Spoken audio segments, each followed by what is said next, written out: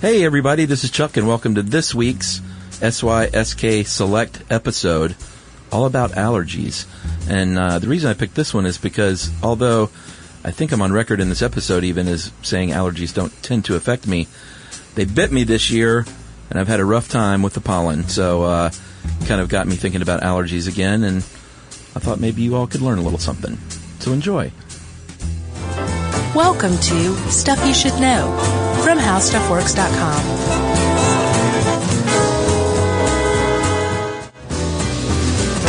Hey, and welcome to the podcast. I'm Josh Clark, and there's Charles W. Chuck Bryant, looking particularly smart today in his glasses. Chuck's the one with the beard, by the way. That's right. Kind of boggles the mind after making video content, having an entire season of a television show that people still say, wait, I thought it was the other one. Yeah, it's not like this is, the radio days of the 1940s, right, when you really didn't know what people looked like. They're like, Orson Welles is a baby face? Yeah. Used to beard it up back in the day.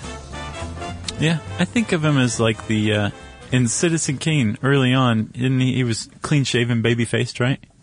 Yes. I think so. So, what are you saying? How's this like Citizen Kane? It's not. Oh, okay. Good one. Thanks, man. How you doing? I'm good. A little under the weather. Are you? But not because of allergies. Are you sure? Well, it's funny you said that because Emily was like, you may have some allergies. Because it's possible. Sometimes you think you're getting sick, and it could just be allergies. It definitely could be. Yeah. Well, she's super allergic. To all sorts of stuff? Yeah, just really bad allergies. That sucks. Not like food allergies. Seasonal? But, yeah, seasonal. Pollen, dust mites. Ragweed, all that stuff. Yeah. Venom. Yeah, and I grew up with allergies. I think I've mentioned this before. Like asthma and all kinds of stuff. And I just grew out of it.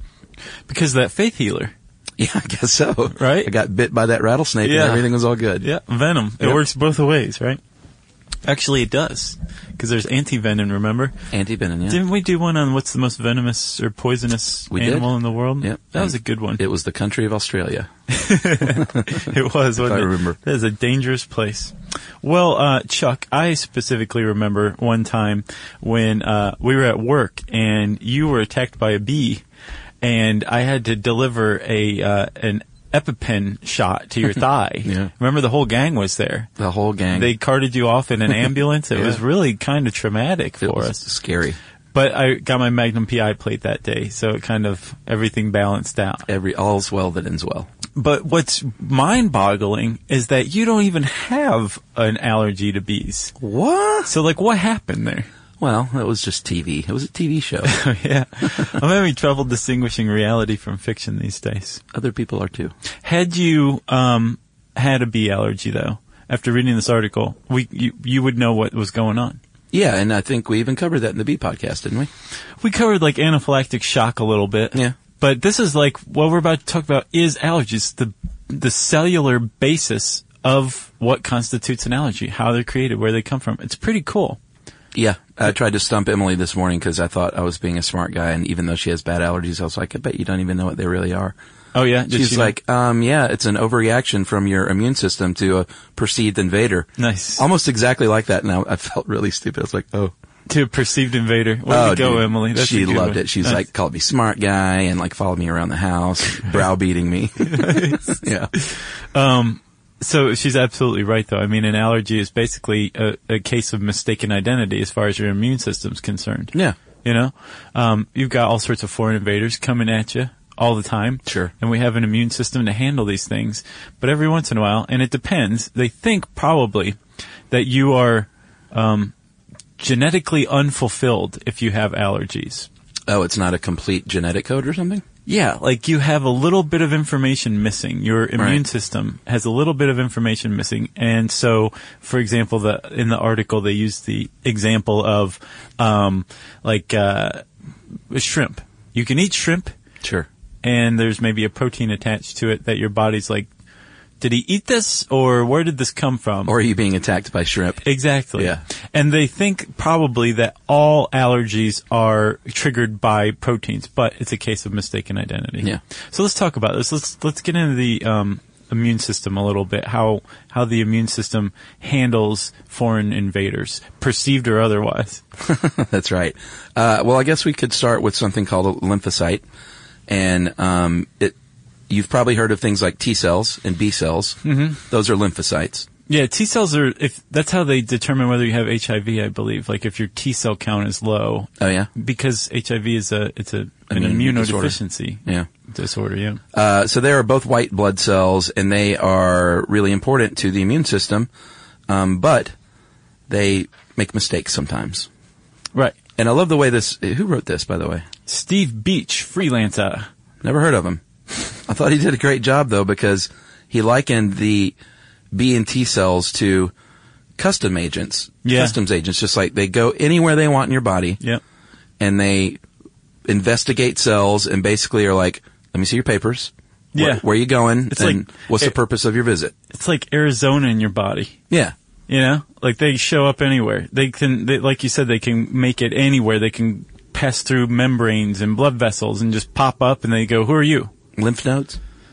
Yeah. Very important for them to visit the lymph nodes. It is very important because that's where they go back and start producing antibodies, right? That's right. When they see something and they discover a cell and they say, hold on a minute, your papers are not in order, so then there's trouble, and they launch, basically, they start the attack at that point. And we haven't quite figured this out. Basically what happens when a B cell especially encounters a foreign body, which is called an antigen because they generate antibodies. They trigger the generation of antibodies in your body. So that's where antigen comes from. That's right. The B cell basically takes down all of its data. Yeah. And then goes back up into the lymph nodes. And that B cell, that white blood cell, turns into a plasma cell and starts churning out antibodies that are specifically tailored to counteract that antigen, that foreign invader that it encountered. That's right. And our bodies have 5 types of antibodies, and they're called immunoglobulins. I love that word. It's tough to get out, but it's a great word. Yeah. We'll call them Igs. And IgE is the one that's responsible for allergic reactions. Yeah, and the reason that one's responsible for allergic reactions, as we understand them, is because IgEs, immunoglobulin E's, right? They attach to mast cells and basophils. Yes. And those are 2 different types of cells. A mast cell is found in a connective tissue. A basophil is a type of white blood cell. But they share the commonality that both of them contain histamine. Yeah. And when they are hijacked by an IgE antibody, they basically become little ticking time bombs. So think about this. When you come in contact with an antigen and your body goes off, that white blood cell goes off and starts producing antibodies. Yeah. That first moment of contact creates what's called the sensitizing exposure, right? Yeah, and it's basically a mistake. It is. In the case of allergies. Yeah, because there's nothing inherently dangerous about ragweed pollen. Right. And your body can handle bee venom. Sure. And shellfish. Yeah. Right? But there's some protein in each of those that certain people's bodies, if they don't have the genetic code for their white blood cells to say, oh, you pass, you're fine, then there's that case of mistaken identity, like you said. That's right. So once you have that sensitizing exposure, the first time your body comes across this protein and there's that mistaken identity, it starts producing antibodies. And those antibodies attach, in the case of IgEs, to basophils and mast cells, and they start circulating throughout your body, just waiting for the next time it encounters that antigen that it's been specifically designed to interact with. That's right. And what happens then, they say, hey, I know you. You're not supposed to be here. I'm going to release something called histamine, which can be a great thing in your body because that's what's going to, that's basically your arsenal fighting this invader. But it can be a bad thing too. Right. If too much of it is released, as we will see in a little while. Yeah. So when an antibody, an IgE, connects to an antigen. Yeah. It's already connected to a mast cell or a basophil, remember? And those things are loaded with histamine. So they're basically taking them along for the party. Right. Yeah. So when it connects, it sends a signal to something called complement proteins, I believe. Yeah. And those complement proteins come along and they say, oh, cool, a chain reaction we can start to fulfill. And they start locking on and locking on and locking on. And once a certain amount of them have kind of locked together along into this antibody, antigen, mast cell, basophil joint, Yeah. the mast cell or the basophil goes kablooey.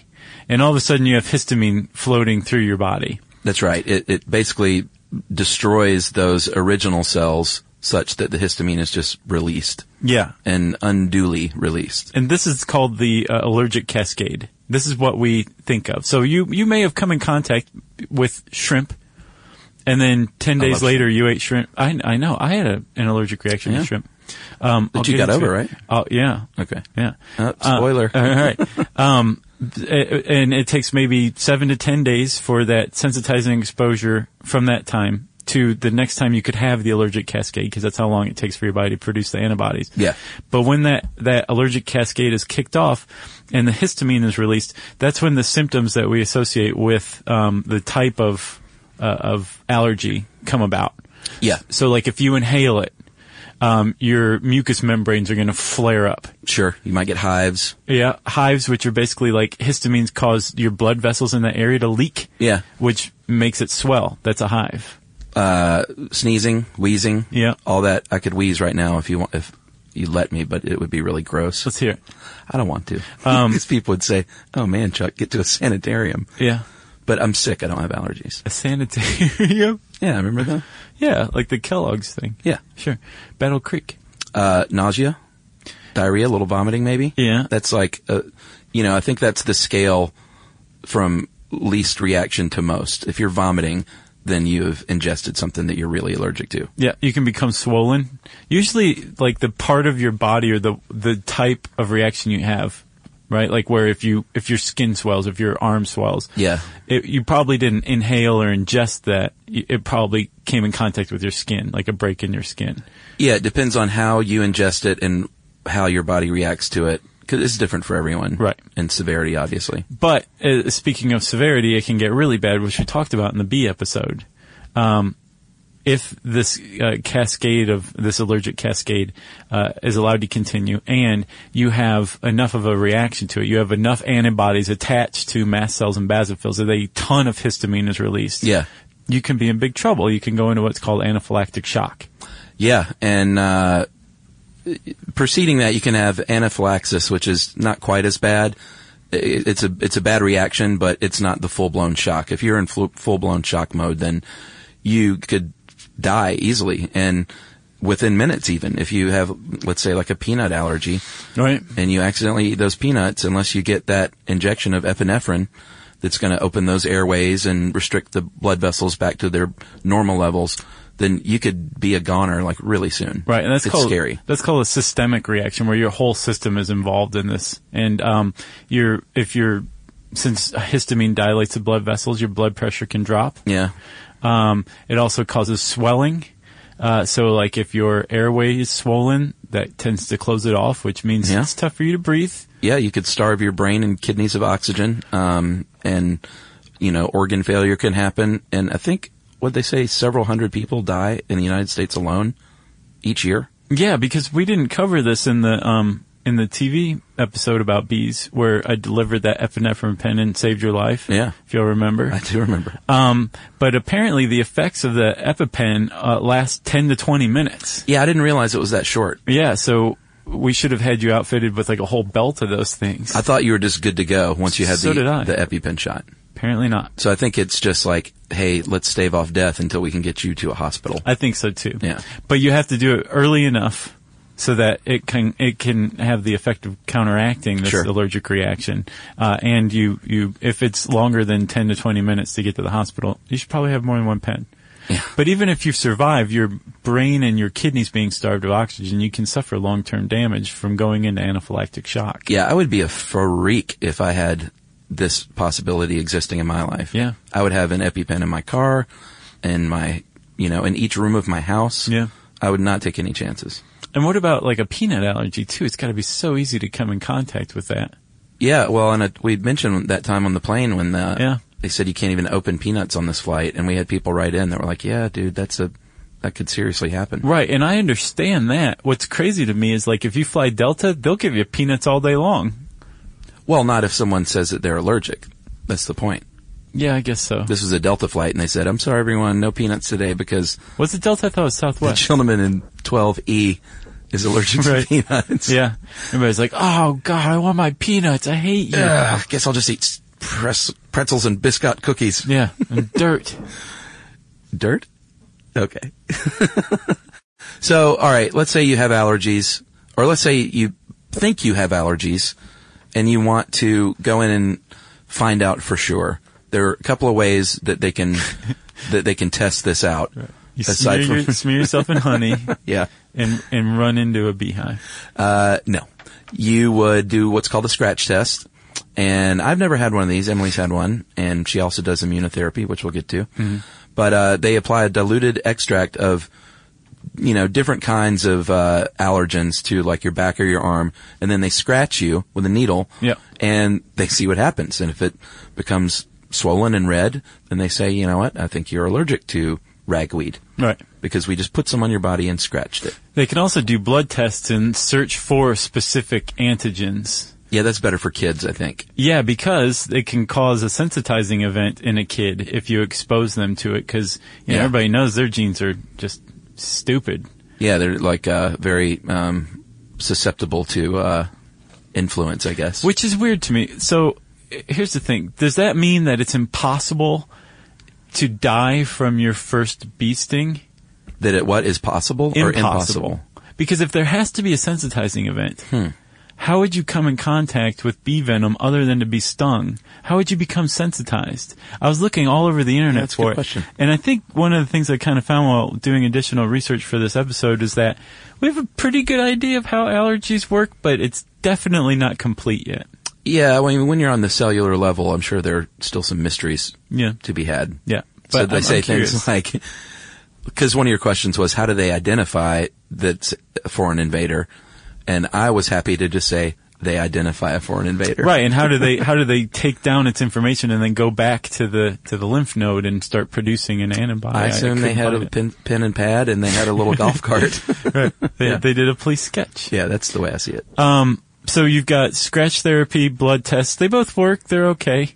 And then if they say, you know what, you're allergic to something. X, Y, and Z. There's basically three things they recommend. The first is to avoid that thing, whatever it is. Sure. And if that's shellfish or peanuts, then you're in pretty good shape because that's pretty easy to avoid in most cases. You would think. Have you ever had a shrimp allergy? Shrimp is pretty delicious. No, but yeah, it's easier to avoid than pollen, let's say. Okay. Because pollen's everywhere, especially here in the South. So if you're allergic to pollen, there's no avoiding it. I mean, there's all the cars in the spring in the South are yellow. Yeah. Every car's painted yellow. The streets run yellow blood. Literally. Yeah. Yeah. So you would take medication. Corticosteroid. Sure. You might walk around with an epinephrine pen depending on what you are allergic to. Yeah. That kind of thing. And then the third one is what you said Emily was doing and what I've done before too, which is immunotherapy. You've done this? I think so.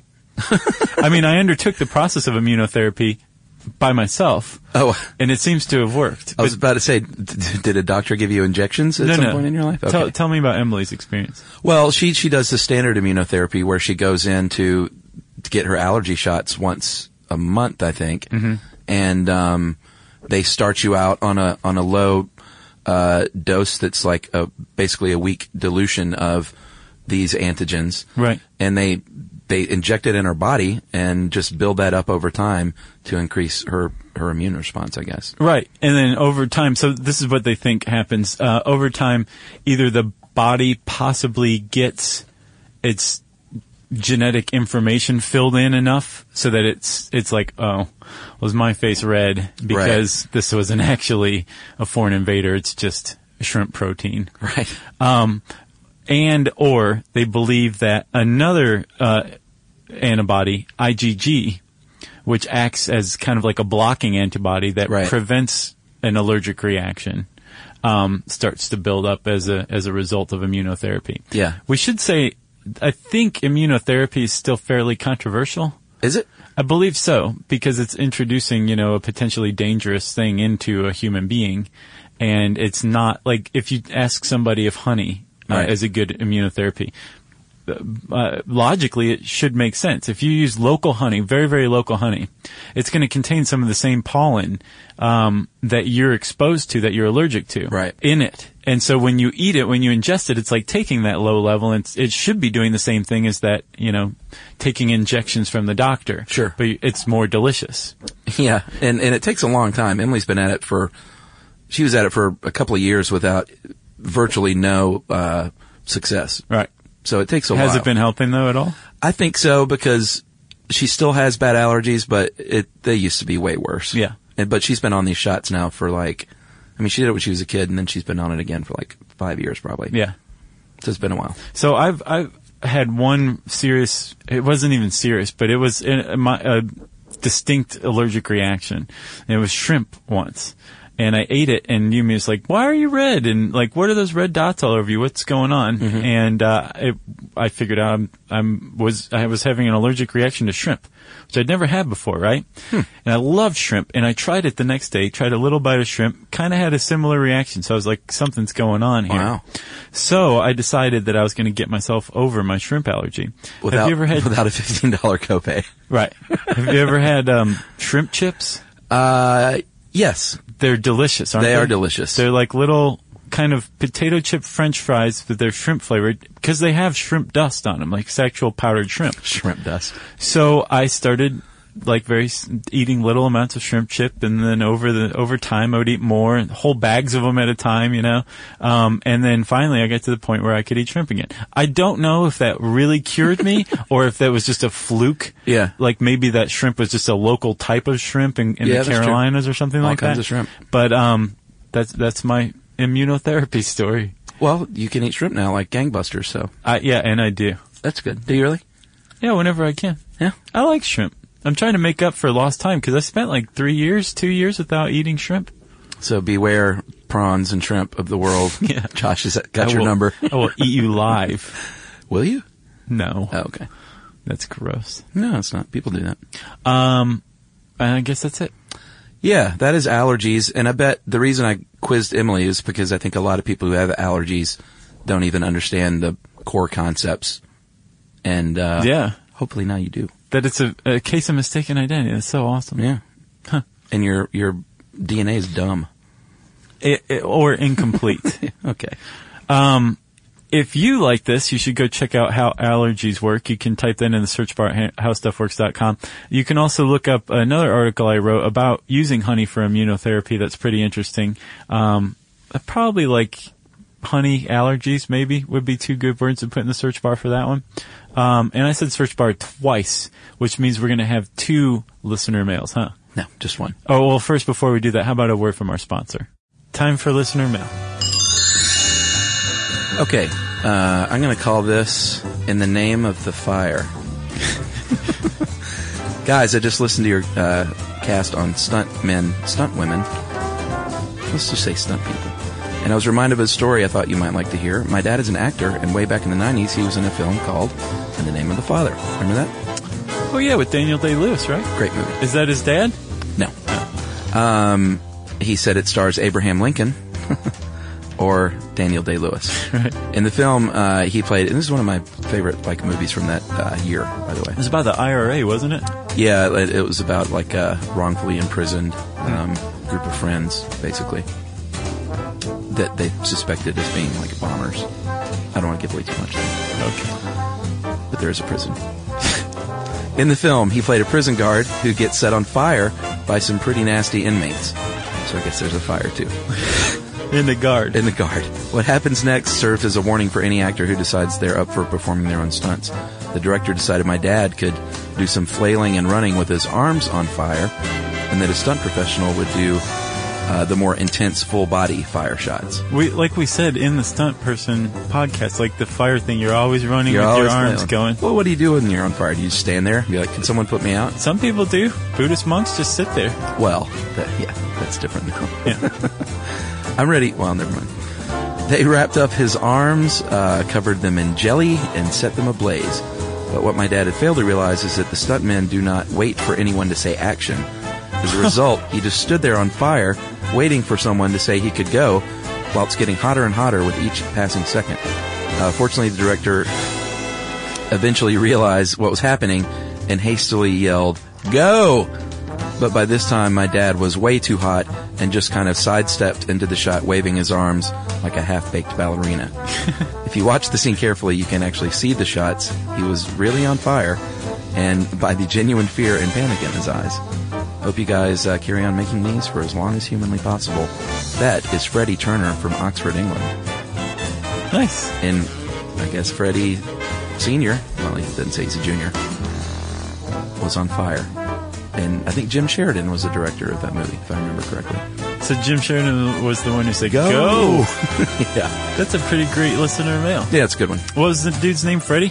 Yep. Thanks, Freddie. Freddie Turner in Oxford, England. Cool. Well, if you have a great story associated with something we've talked about, as always, we want to hear it. You can tweet to us at SYSK Podcast. You can join us on Facebook.com/StuffYouShouldKnow.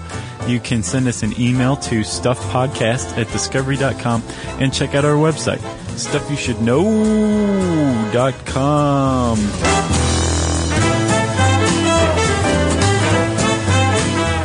For more on this and thousands of other topics, visit HowStuffWorks.com.